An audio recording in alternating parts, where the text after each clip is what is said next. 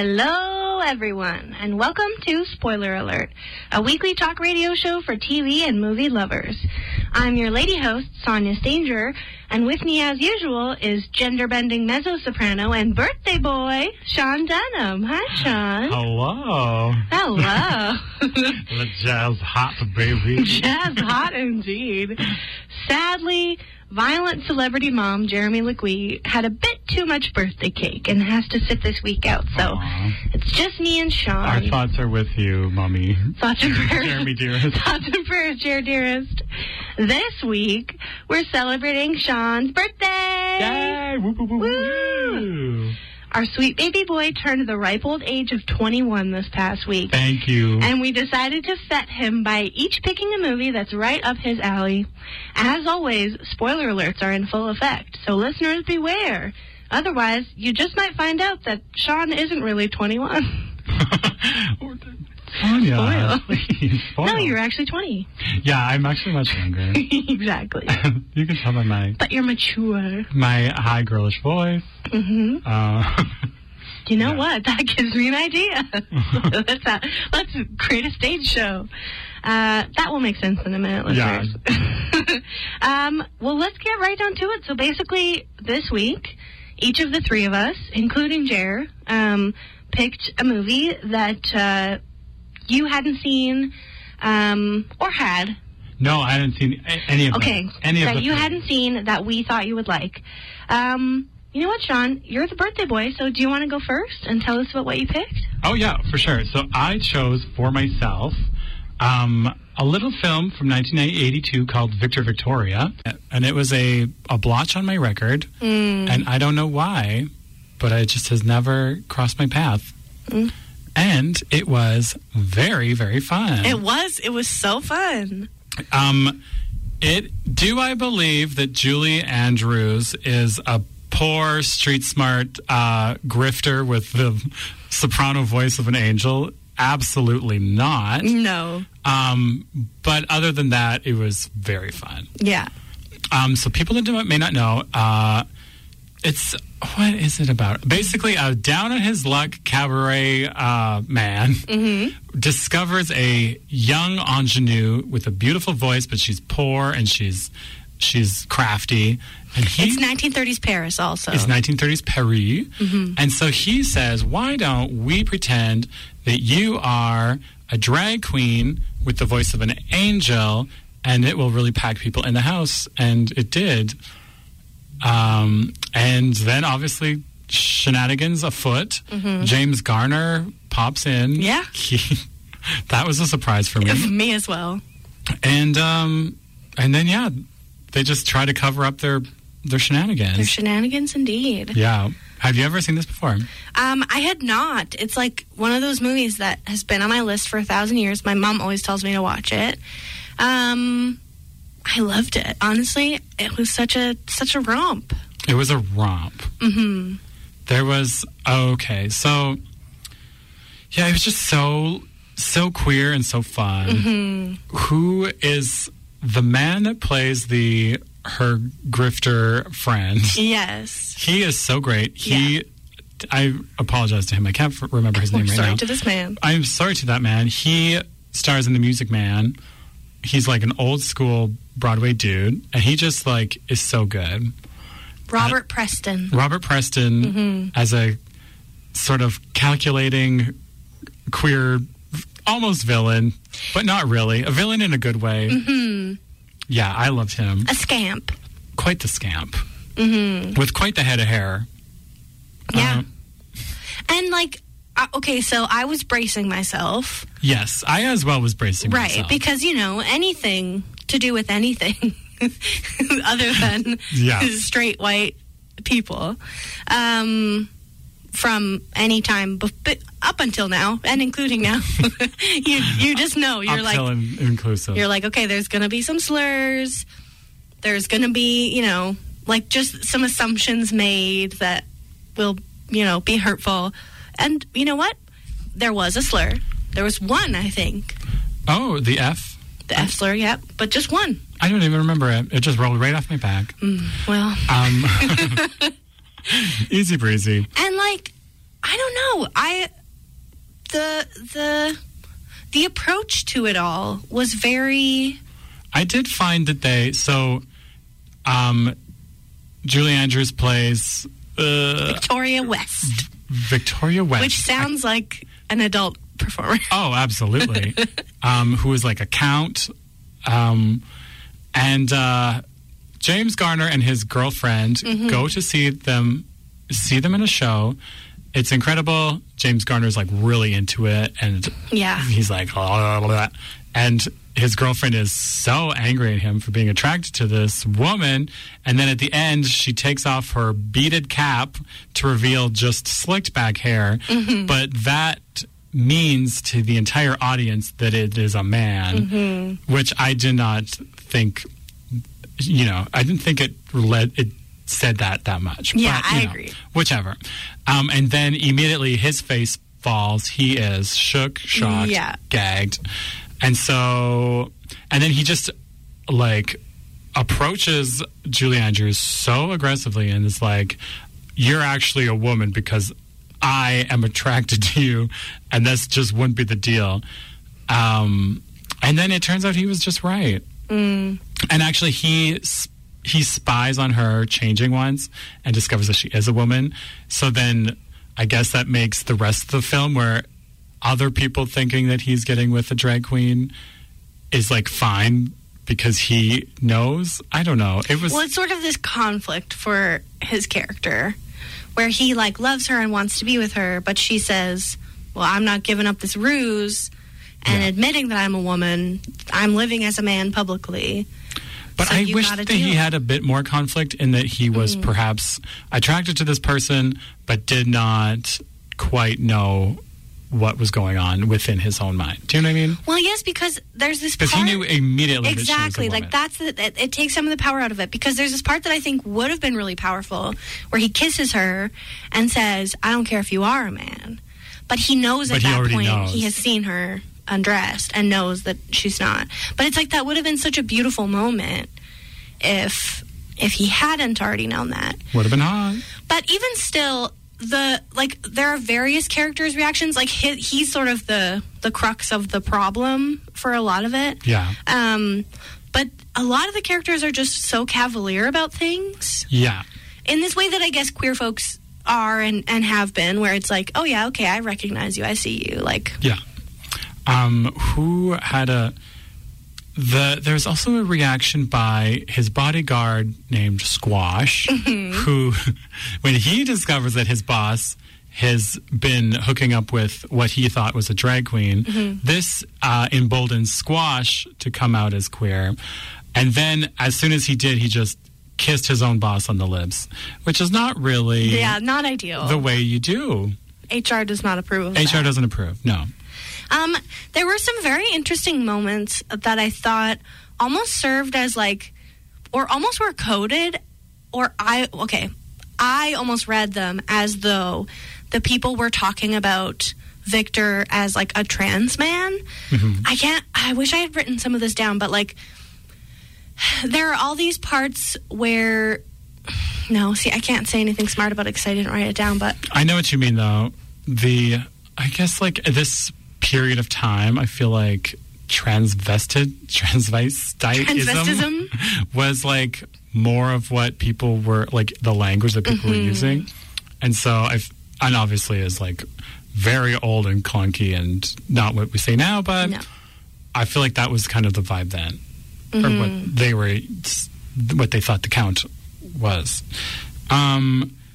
May I speak for a moment about a little woman named Leslie Ann Warren? I would be delighted if you would. So Leslie Ann Warren, who listeners might know, we watched Clue, and she plays Miss Scarlet. She's incredible. And the other role that she is kind of known for is as Norma, his gangster girlfriend. And she talks like this, of course. And she has a wild voice. It's so high. And then she does a number, Chicago, Illinois, that is should win every award in the world. Honestly, I was gagged. I was gagged. I was gooped. It was completely incredible. Yeah. Just like I love when people do comedy while singing. It's so good. It's so funny. Yeah. Big Madeline Kahn vibes. Very big Madeline Kahn vibes. Madeline Kahn wishes. R.I.P. And honestly, like, Julie Andrews kind of wishes. Like, Julie Andrews wishes. Sorry. I wanted a bigger musical number for her. I just, like, it has to be said, Julia Andrews has an incredible voice of an angel. Absolutely. But she's just not bringing the grit or like the attitude that I was kind of expecting from this person. And then honestly, the audience was reacting in a way that was like, and it was just like, this is just a nice song. And like, she's not doing too much. Yeah. She's not giving any humor. She's not showing a stitch of her body. She is covered from wrist to tip to toe. Yeah. And I just was like, okay. Mm-hmm. I don't know if this was her being like demanding this for herself or what, but yeah, I don't know. I'm curious. But yeah, the comparison with Leslie Ann Warren is just like it does her no favors in that regard. No. It's like, who do I want to be hanging out with? Right. Well, and who do I want to watch a number from? Yeah, absolutely. I loved also the part when there's a moment where, what is her? Oh, Victor, or whoever the main character is. Who's Julie Andrews play? Victoria, as we know. Anyway, she goes to reveal to Norma that she is actually a woman. Mm-hmm. And Norma's reaction is so funny. She's just like backing away. She's like, what are you doing? What are you doing here? Yeah. Yeah. And then Julie Andrews goes like, I've got something to show you. And then she goes, well, lock the door. Whatever it is. Yeah, obsessed. Can we talk about the ending? Or rather, lack thereof. It was a very lack thereof. Okay, yes. So, so basically, the club owner, I believe, has caught on. The wolves are circling. The wolves are circling because, although there is no way that anyone of any particular gender looks, that's a myth, that there is a way to look like a man or a woman. I would say that I don't think that Julie Andrews' portrayal of a man is the most convincing. Not a stitch. She doesn't pass, per se. No. So I'm not surprised, that someone was on her. That someone clocked her quite easily. Mm-hmm. Also, because she sings so high. Like, it just doesn't make sense. Anyway. So they know, but then they get tipped off, I think, that they're, like, about to be caught out. And so the solution, ? Is that she goes back to dressing as a woman, goes and sits in the audience, and where her she pal, is so recognizable, where she looks exactly the same. Everyone would look at the show would be like, oh, they're right there, they're in the front row, because on stage you look exactly like this giving woman. But then her her bestie goes up and does the performance instead. And it just becomes a comedy version of a number that she has done previously. Yeah, it's the same number, except that he just is like messes it up a bunch. Right. He's like, doesn't look beautiful in the gown and can't sing high and he can't dance. And falls over. A lot. And the audience is eats howling. It up. They're rolling in the aisles. It's the absolute best thing they've ever seen. But then the movie just ends after that. Yeah. Because you would think that all the people that were there to close down Victor, they would be like, oh, well, he's not on stage, but he is right there. Right, so, literally in the front row. It's honestly, it's the same ending as Sound of Music, basically. Kind of, yeah, where you're just where it's like, oh, they got away with it. And it's like, no, a bunch of nuns got probably in a lot of Nazi trouble. But, we won't, I guess we won't think about that. Yeah. So, yeah, I don't know, was it ever revealed that it was a ruse? And what about the people... Did she have a career after that? The paying ticket holders. Right. Did they get refunded? Did they get refunded? That's what I'm really worried about.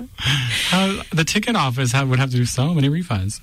Okay. A part I also appreciated, so when she is down on her luck, hard Scrabble, grifter, but again, with the voice of an angel, she eats at a fancy restaurant, and then her plan is to throw this cockroach that she has in her purse onto her salad and get it for free. But the cockroach escapes, and she almost has to pay for it, but then the cockroach is discovered on a woman's leg, And then I really appreciated how instead of the entire room going up, it just immediately cuts to outside of the restaurant where it's dead silent, and you just see the camera is still, and you see the entire restaurant exploding inside through the windows. Yeah, and I thought that was a really fun way to do that. I agree, because it's like, you could have just shown everyone breaking the tons of glassware, which they do throughout the film anyway. Things are falling, breaking, smashing. Oh, it's slapstick city. It is. Every time you're in a crowded, people are singing, dancing, there's going to be a brawl. So it's very fun. It's a very fun movie. A lot of snappy dialogue, a lot of, double entendres and puns, and a lot of physical comedy. When his first number is about gay Paris. Gay Paris? Yeah. Very fun. Yeah. Well, so overall? 10 out of 10, Victoria, yeah. I have to say. Would I, actually, while I was watching it, I was like, this would be a great musical. Obviously, it is a musical. Yeah. I did not know that.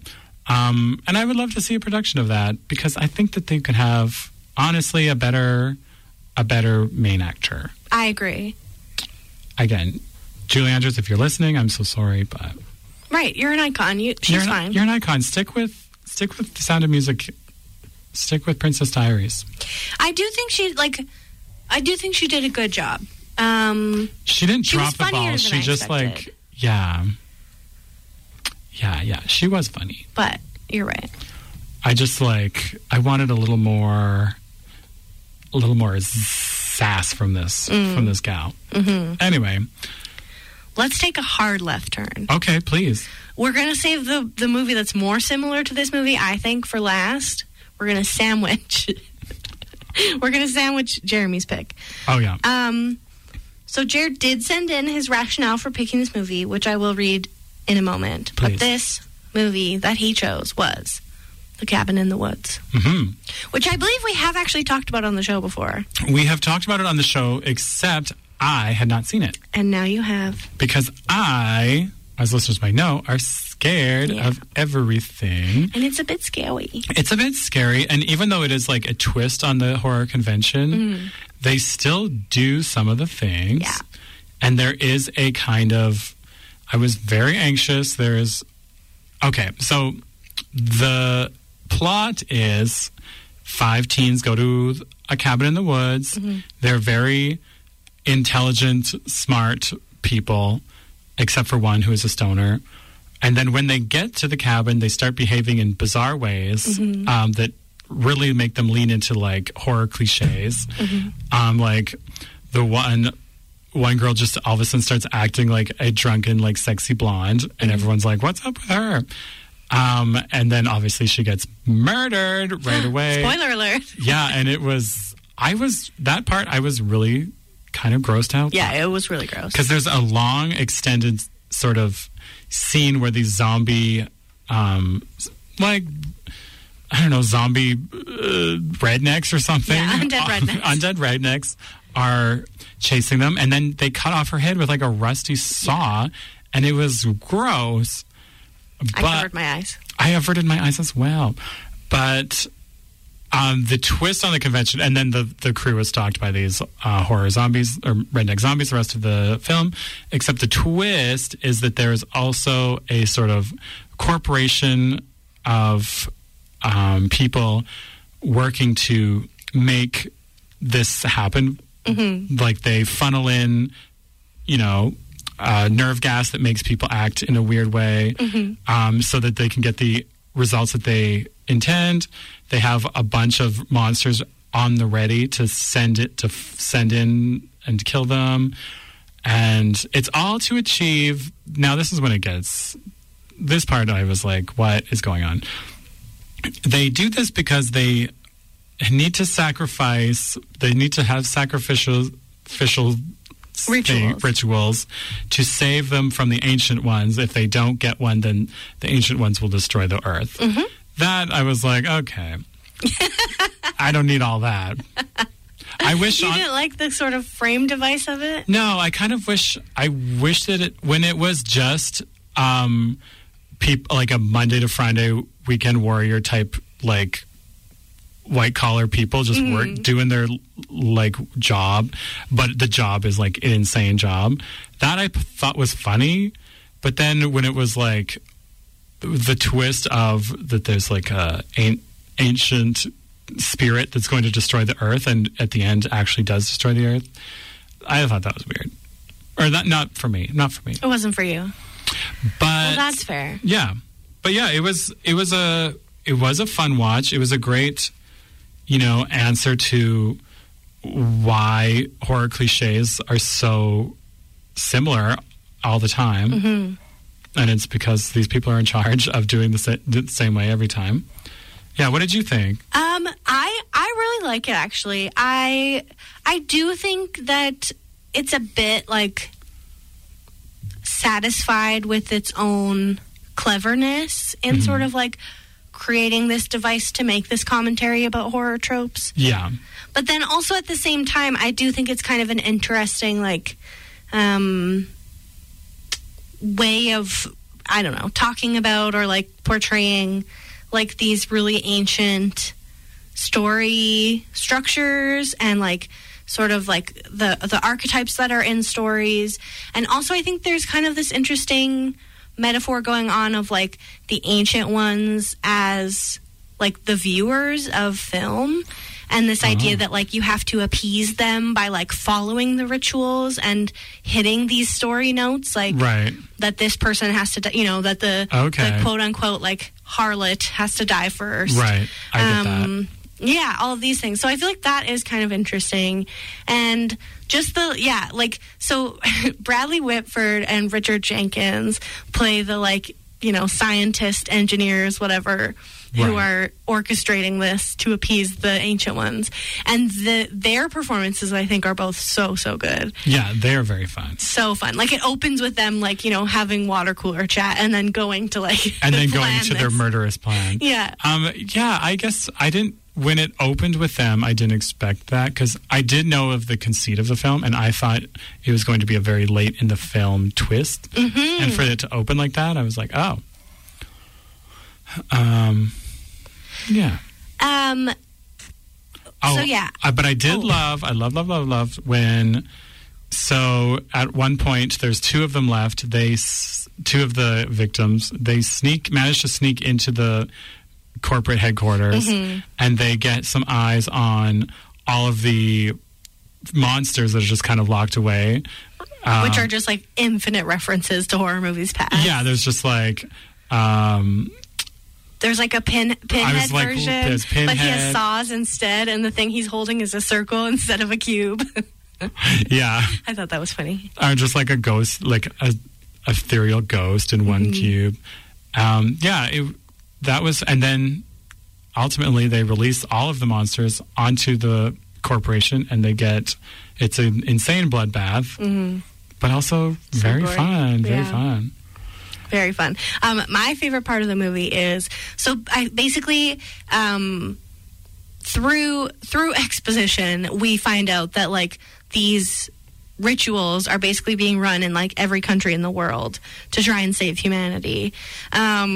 And at one point, it cuts to footage of the Japan ritual, and they have this like scary ghost in this classroom full of Japanese schoolgirls, but the girls have overcome, and they're all in a circle holding hands and like, I don't know, doing a ritual that I don't fully understand, and they turn the ghost into a happy little frog. They like trap the ghost into a frog, and they're like, oh, yay. It's so, I don't know, it just is a really fun juxtaposition, I think. Yeah, I guess that whole part too, I was like, so wait, every year every country does this, and to try to save humanity, and they're thwarted all the time. I don't know. That was just some clunks. There were some clunks. Yeah, I agree. And I mean, Joss Whedon co-wrote this, and like, there are a lot of things to say about Joss Whedon, but like, the man loves a big premise. He likes a big premise. He did. Yeah, and so I feel like there are going to be some clunks because he likes to be like, ooh, look at this clever idea I had. Yeah, true. Would you like to hear why Jer chose this movie for you? Oh, sure. Yes, please. So Jer says, I picked Cabin in the Woods because I know Sean loves a wild ride. This movie constantly messes with conventions of horror movies and plays with them so well. Plus, maybe the best build to a mermaid scene of all time. Oh, yeah. And that's because Richard Jenkins' character apparently, all of the like engineers or like the people working for this corporation, they all have a pool about what will be the like story path that they end up taking and the monster that ends up getting them. Yeah. And he apparently picks mermaid every year. Merman. Sorry, pardon me. Yeah. Merman. And then in a sweet twist of irony, what kills Richard Jenkins' character? He is gobbled right up by that merman. Yeah. And the merman I was not expecting. Well, that also was a twist. To be so gross. Yeah, it was a gross merman. He kind of had like a shark head. Right? Yeah, it wasn't like sexy torso fish body. He wasn't serving fish body. He was serving like really gross face, violent body. Yeah.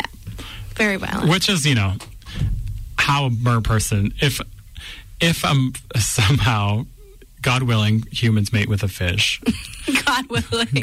God hopes. And the creek don't rise. That is probably how they would look. Yeah, I mean, that's the thing. They wouldn't be pretty. Or know how to make bras out of seashells. No, they would not be sewing bras out of seashells. Which, you think underwire is bad. Imagine a seashell up in there. I mean, that would cut you to ribbons. Yikes. What was I gonna? Was it you telling me about if a mermaids really existed, that they would probably look very much like porpoisey, or like they would have to have like a lot of blubber to keep warm in the cold waters. It's now time for us to take a break, hear a word from our sponsors, blow out the candles, and make a wish. We'll be right back with more Spoiler Alert here on 91.3 FM, CJTR, Regina Community Radio. Tuned into the community. And we're back here on Spoiler Alert. We are going to get back to Sean's birthday episode in just a minute. But first, Sean, do you know what time it is? Or? Not for years have I known what time it is. I think that's a good way to live, to be honest. No, it's not. I'm missing a lot of appointments. That's fair. You know what? Abolish appointments. That's what I say. Yeah. That's your rallying cry. Actually, though, it's game time. What? Wah, wah, wah, wah, wah, wah. Oh. Birthday air horn. Air horn me a birthday song. Yes. So normally Jared would do this part, but I'm going to do it because I'm so good at it. You had to do it last time too. For those of you who don't know, the game is where Jer spends all week looking for a movie that we have not seen. He tells us the title, we tell him what we think it's about, he tells us what it's really about, and we all have a great time. Just the best darndest time. Yeah. Sean and me, are we ready to play the game? Yes, I believe so. So, listeners, just for transparency, the way this works is that Jer told us the title. He sent me the description in a text message that I have yet to open. It's just been sitting there. Oh, that notification's been burning a hole in my phone. Sitting and looking at you. But I will, if that's what you want, Sean, I will show you me opening it. No, thank you. That's fine. I don't need all that. The title of the game this week is 3 to Tango. 3 to Tango? 3, not just 2. It's 3. That's not how the saying goes, is it? That's a twist on the saying, isn't it, Sonia? More than 2 to Tango. Okay. I believe that this is about a Dancing with the Stars type reality show. And two feuding celebrities. They've always been like, they're stealing each other's boyfriends. They're always at odds in the tabloids. They're both cast on the show at the same time, but they're accidentally both given the same partner through a mix-up. And then they're like, this is ridiculous. When will we get another partner? And they're like, there's no more dancing instructors. Like, maybe you guys could just, all three of you could just do a partner performance. And they're like, absolutely not. But then they start working, the three of them start working together, and they realize that they actually make fire on the dance floor. And they do this performance, and they do great. And they become begrudging friends, and then they become to really respect each other. Oh, I thought you were going to say lovers. No, they don't become lovers. I wish they would. It doesn't all end. It doesn't all end this way. That's fair. You know what? That's a hot, fresh take, Sean. And Thank I appreciate you. That. Okay, I think that 3 to Tango is about an uptight accountant named Steve. Sounds like an uptight accountant. And his, wild, exciting, vivacious fiance, Jane. CJ Tango. CJ Tango. Now, Jane is a dancer by profession. Mm-hmm. And one of the things that has been a point of contention in their relationship is that Steve is too afraid to dance. He won't dance with her. Of course. And Jane has a very flamboyant and delightful partner with whom she dances professionally named Esteban. Mm-hmm. Which is Spanish for Steven, which I think is funny because her partner's name is Steve. Now, Steve is uptight and straight-laced, and his gaydar is non-existent. Oh. And so he becomes very jealous of the close relationship between Jane and Esteban. And he's spying on them one night, Steve, because he thinks they're cheating. And he mistakes, they have like a hug or something, and they're like close, and he gets the wrong idea. And so he is becoming distant and aloof in their relationship. But then he finds out Esteban's gay, and he's like, oh, so silly, I'm so silly. And he goes to Esteban and says, you know what, I want to surprise Jane for our wedding. I want to learn how to dance so that I can sweep her out onto the dance floor, and it'll be the most romantic thing that's ever happened. This is very fun. Now, Jane catches wind that they're having a secret meeting. And she goes to the studio, and she sees them hugging, and she thinks they're having an affair. And so the whole thing is just, a comedy of errors where he's keeping a secret from her, and she thinks it's that he's cheating on her with her dance partner, who's a man. And actually, it's that he's doing a nice surprise for her. Oh, I do love this idea. And I know that it ends with... and also it has a big montage of Esteban showing Steve how to dance. And Steve is flopping all over the place, and it's a disaster. Oh, I could watch this, Sonia. Right? I could watch. I'd like to be paid now, please, Hollywood. That's how it works. All right, well, I'm going to go ahead and assume that neither of us were right in any way, shape, or form. Well, don't assume much. We might... Let's confirm. If one of us got points off of this... Oh, I'd be so excited. I bet Jared wouldn't even give it to us. No, he's so withholding. 3 to Tango stars Matthew Perry. Oh. He could totally be an uptight accountant type. He's Steve. Neve Campbell. Okay, she could be Jane. Dylan McDermott. Oh. He could be a hot gay dancer. He could be Esteban. And Oliver Platt. Matt Perry and Oliver Platt are architects vying for a huge building contract for McDermott. I got so confused for a second. After assuming Perry is gay, McDermott asks him to take care of his mistress, Campbell, and ensure that he never meets his wife. They fall in love. Hilarity ensues. Sonia, this is... I feel like that might be half a point. This is a half point, We're going to have to confer with Jared. We'll have to talk to the jury. The way I just got so excited when I read that. Okay, well, that sounds fun, honestly. Okay. I would see... So Dylan McDermott, you know why I got confused? It's because I was thinking of Dermot Mulrooney. Oh, that's always the case.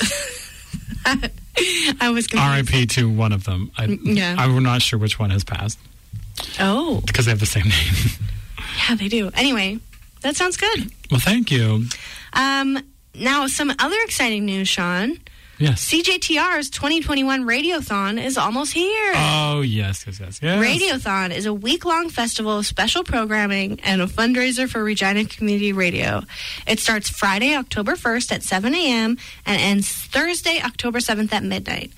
This year, we're raising $20,000 in celebration of CJTR's 20th anniversary. Incredible. Donations of $100 or more receive a limited edition T-shirt. Oh, I got to find someone to give me $100 so I can get a T-shirt. Son, you got to make your own money. And every donation of $25 is entered in a draw for special prize packages at the end of Radiothon. Celebrate local voices and culture by streaming, tuning in, and pledging your support to 91.3 FM, Regina Community Radio, and visit cjtr.ca for full details. Very fun. So exciting. Help us out. We're sitting on bales of hay up here. We're talking into tin cans with a string. Sean, do you hear me? Amazing. All right, well, let's get into our third and final movie that we picked for your birthday week. Yes. This was my selection. Sonia, can you tell me what it is and why you chose it for me? Yes. I chose Mommy Dearest. Yeah. The film adaptation of the expose/tell-all memoir published by Christina Crawford, adopted daughter of Joan Crawford, huge star of stage and screen, that alleged awful and lasting abuse by Joan Crawford. And unfortunately, the movie is harrowing, but also silly. So basically, Christina Crawford's account of what occurred has been heavily disputed. Now, these things are very complicated, and of course, we believe victims. It's very difficult when I think someone is very powerful and famous and beloved, because there are going to be many people who are willing to, trying to get a piece of the pie. Well, it's kind of the two sides of the coin, which is that, like, there are people who are going to try and profit off of that, and then there are also people who will stick by their side and, say they're innocent no matter what. Yeah. So I don't claim to know either way. We know that Joan Crawford was notorious for being very difficult and, verbally abusive to other people in her professional life. So it doesn't feel like that much of a stretch to me, but it's very hard to say. So this movie initially was supposed to be a very serious film. Oh, like full drama. Yeah, like full drama, but that's not what got made. No, it's not what got made. So it stars Faye Dunaway as Joan Crawford in this, I actually think she did quite a good job, mostly. I think she did a very good job. Yeah, she looks so much like Joan Crawford. And I was reading something about how she had to, really contort the muscles of her face. And, hold it there to kind of create that expression. And, yeah. She does great. She, maybe the fault lies with the director. Yeah. Because she is eating this film in, up, and around. She is inhaling the scenery. She is just bellowing, and she is storming and raging, and she the director's job is you give a lot, and then there's supposed to maybe pull you back if it's too much. And Faye Dunaway was doing her job, and she was giving the most you could possibly imagine. She is whacking a girl with a fun wire hanger. Oh, my goodness. She is throwing herself all over the place. It was I honestly was I could watch this over and over. When she just bellowed, Christina, get the axe. Yeah. It was this is the wildest thing I've ever seen. Yeah. And that's the thing. This movie has become kind of a meme for those moments, or the wire hanger scene. Yeah. And so that led me to think that it would be more silly and funny than it was. It's honestly because there's some very graphic depictions of abuse. She's graphically beating the crap out of this child. Yeah. And it is not easy to watch. No. And there are some obvious cutaways of a wire hanger hitting a very close-up shot of a pink blanket that's supposed to be a back or whatever, but she also Faye, the actress that played Christina as the later, she said that Faye was really like doing a lot, and like she was hitting her chest, she was slapping her face, like she was going off on her to get the performance, but it was just like not Faye's not meant for, or not known for being likable or like taking other people's feelings, and she was just going.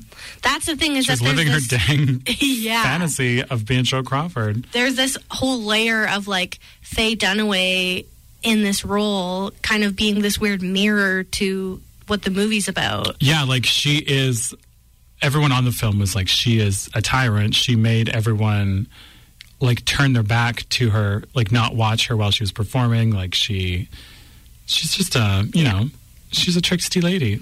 I found a really interesting Slate article about this.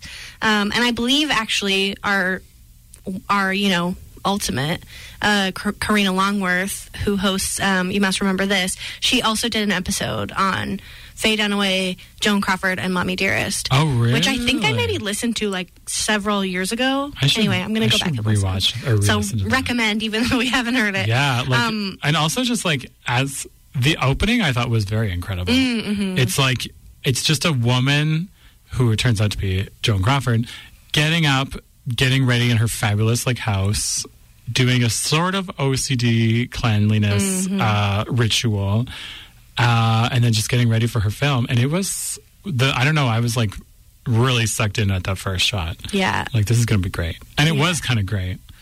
Even the way she was with the maid who was cleaning the floor. Yeah. She like went to check up on the work, and she kind of like crosses this line where you can feel everyone in the room being like ooh, bracing for one of her outbursts, and then she obviously like recognizes that, and then it's like, I'm not mad at you, I'm mad at the dirt. I'm mad at the dirt. And she does like, she did such an incredible job of like, every time you are talking to her or a character is talking to her, you don't know what if the next sentence she's going to twist and like turn into like, you know, just like if she's going to flip or if she's just going to keep an even keel. And it made me feel like an abused person. I was exactly clenching, like waiting for the twist. Yeah, it makes you walk on eggshells exactly the way an abuser does. I was like watching on eggshells. Exactly. The thing I was going to say, I got distracted. In this Slate article, they talk about how Faye Dunaway claimed that the whole crew felt the weight of Joan's ghost to the extent that when shooting finished, they didn't even have a wrap party because no one felt like it. But then other people said, no, we did have a wrap party. She just didn't come. Which I was like, okay, Ellen. It's like Ellen with Dakota Johnson. Yeah, she, I can see her just the delusion of like, everyone is feeling so down. We didn't even have a wrap party, and everyone's like, yeah. We were celebrating not having to work with you anymore, and you weren't invited. Everything was normal. You were just wild. Well, she also is method, so I can imagine that this role would be quite torturous for a method actor. Oh yeah, it's a lot to get into. And she just like had no, like her levels were off the chain. This is why I'm like, I feel like the director should have been up late here, because every line delivery would be like, no, and then she'd be like, because I'm damn mad. Like, yeah. And just like up and down. It was crazy. Yeah. Also a part that I thought, there was a part that took me out of it a little bit, where after the whole wire hanger scene, then it moves into the bathroom. She whacks her with like soap. It's bad news. It's awful. And then she leaves. And then the child actress just like rolls her eyes and is just like, Jesus Christ. Yeah, like, that with the weight of like an old woman. And I was like, what is this? Like, yeah. Who coached her to do this weird, like, world-weary thing? I don't know. Well, because that can happen with children who are abused or neglected, which is that they basically like are forced into an adult role and to, you know, experience things that are far beyond what a child should experience, and it has like psychological impacts. But and I guess she was doing that. She was like making people cocktails. Yeah, for sure. Like I feel like they portrayed that really well. But that moment was just like too much. Like, she seemed like a 45-year-old. I was like, this is a 45-year-old truck driver, not a 8-year-old like child. Yeah. Yeah. Oh, also, I love the end where the children, they find out their mom. Actually, there's even more to talk about. So, Christina becomes an actress herself in adulthood. She gets a job on a soap opera, and then she has like an ovarian cyst or something. She has to go in the hospital. She can't work on her soap opera, and then the nurse turns on the TV, and her mother, Joan Crawford, has graciously taken up playing her role as a like 23-year-old woman. Yeah. And she is like drunk and like pilled out and just like can't remember her lines. And old. And Christina's just like, oh no, Mom. Yeah, it's rough. But then there are like no consequences of that. Do you know if that really happened? I don't. I meant to look it up and I forgot. Because that is something that obviously could be. There would be record. I feel like I have heard that before, but I wondered. But yeah. Rough. Yeah. Okay, but anyway, the end. So Christina and her brother are at the will reading, and Joan Crawford, as per usual, says, I don't give my children anything. They know why. And then he's like, well, she always got the last word. And then she says, does she? And I love that. Which is also, I believe, how the book ends. And that is something that makes me go, this raises questions for me, because that's very tidy. That's a very tidy ending to a yeah. book. Also, another shady thing from this article, quote, biographer Fred Lawrence Giles later reported that Christina began writing the book before Crawford's death, and has suggested that Joan's knowledge of its contents may have been a factor in Joan cutting her daughter from the will. Oh. So there's a world in which... I believe that, actually. I do, too. Anyway, it's very complicated, but... What a complicated woman. Yeah. Two complicated women wrapped in one. Truly. But yeah, I'm glad to have seen it. Yeah, because I haven't seen it because I honestly was like hesitant because it's a lot of content that could be difficult. Yeah. And was. So I just I haven't really found the place and time to do it. Until I forced you. Until Sonia forced me. Till Sonia had the last word. Aha! Or did she? I'm not leaving you anything in my will, Sean. Okay, any last thoughts on that before we move into a little what you watching? Oh, no, I don't think so. But that was a really fun exercise, and I appreciate. And your birthday is coming up quite soon, and perhaps we would just do the same conceit. I think we perhaps should. Because I think that's maybe what we did last year. Is it really? It might be. I don't know. Time is an illusion. God, this memory. Well, this timeline that we're all in makes it hard to remember. Damn you, Dr. Strange. Truly. Well, with that, let's leave your birthday episode behind and move into a little segment we call What You Watching. So, Sean, what you been watching? Well, I finished this season on Netflix that I was watching called Q-Force. It's an animated series about a spy group, of all queer agents that are not being that nobody respects in their agency, but then they break a case and they are on the job and they are breaking new molds, and it is really cute and ridiculous and really good, funny writing, good voicing. Sean Hayes, Wanda Sykes, Patty Harrison, and Matt Rogers are in it, and David from Black Widow, and David Harbour. Oh yeah. Anyway, and yeah, so I had a great time. Fun. And I suggest. It's animated, right? It's animated, yeah. There's a character who is an athletic, sort of can slip into small places, and he famously has these jelly bones that helps him. Oh, God. It's really gross, but really funny. Anyway, Yeah, that's all. That's all you That's all from Q-Force. Yeah, I don't know. I guess I'm also in the midst of watching... the series haven't ended yet, but I'm watching Reservation Dogs. And I'm also watching Only Murders in the Building, which is very fun. I don't know if I told you. I probably told the audience about that. Selena Gomez has kind of a weird speaking voice, which I didn't expect. Okay. Yeah. Well, great. That's what I'm following. Sonia? Watched a little movie from 2003 called Down with Love. Oh, yeah. Because this was one of my ideas for your birthday episode, but then you had seen it. Yeah. But then I wanted to watch it. Because it was honestly, you made me kind of want to watch it again, too. Yeah. Honestly, it's so funny. And stylish. So stylish. Oh, my God, the coats. Coats. So basically, this is about Renee Zellweger is this, like, small-town Maine librarian, allegedly, who writes this book called Down with Love. It's set in the 60s.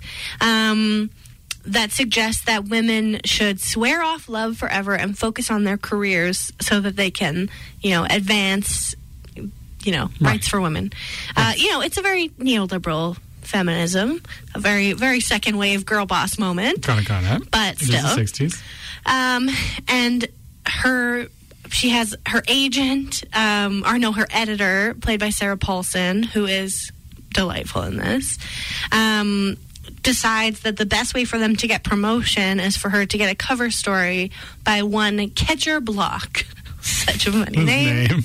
Played by Ewan McGregor, this womanizing journalist for No magazine. The preeminent men's magazine. His editor, David Hyde Pierce, also great. Okay. It's just a really good foursome. Chock-a-block. Has the hots for Sarah Paulson's character. And so he forces Catcher Block to do this article so that he can go out to dinner with them. Right. Normal business. A lot of machinations. Many machinations. Basically, Catcher Block decides he doesn't want to do the article, so he's going to try to annoy Renee Zellweger's character by not showing up and repeatedly canceling on her. Also, he assumes she's ugly because she's a feminist, right. And then is very upset when he finds out she's hot. Shocked. Yada, yada, yada, some things happen. She basically, after he cancels on her for like the fourth time, and she finds out that he's canceling on her for, so that he can go sleep with women, she says, like, never talk to me again. And then he finds out she's hot because her book gets extremely famous. Every woman in the world reads it. And there's a cover. There's a cover, and he sees what she looks like. I feel like I'm going into too much detail. Anyway, twist ensue. He pretends to be this, like, sweet American boy so that he can get her to fall in love with him and prove that the quote-unquote down with love girl is not actually down with love girl and that all women fundamentally want to fall in love. So, yes, there is quite a bit of casual misogyny in this movie. So many machinations.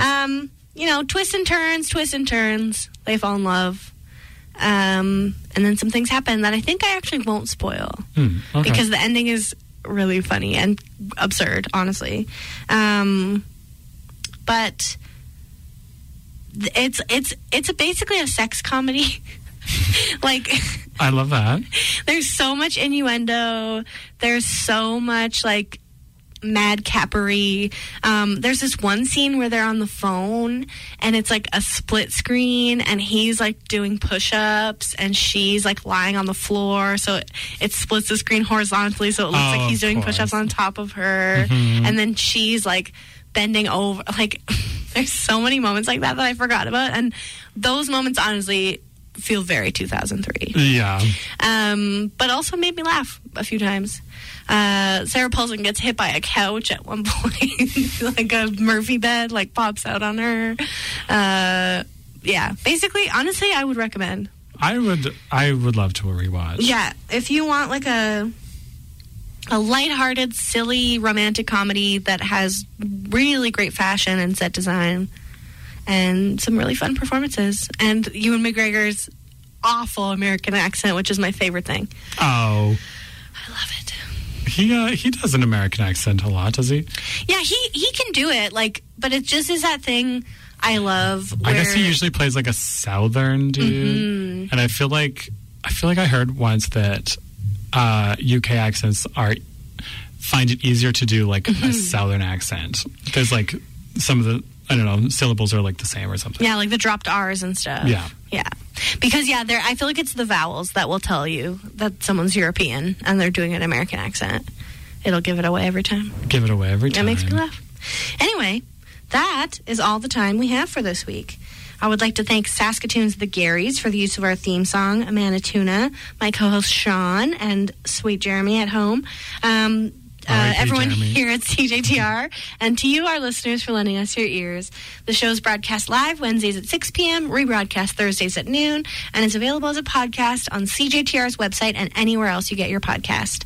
Have a great week. Bye. Bye. The Arts Guide on 91.3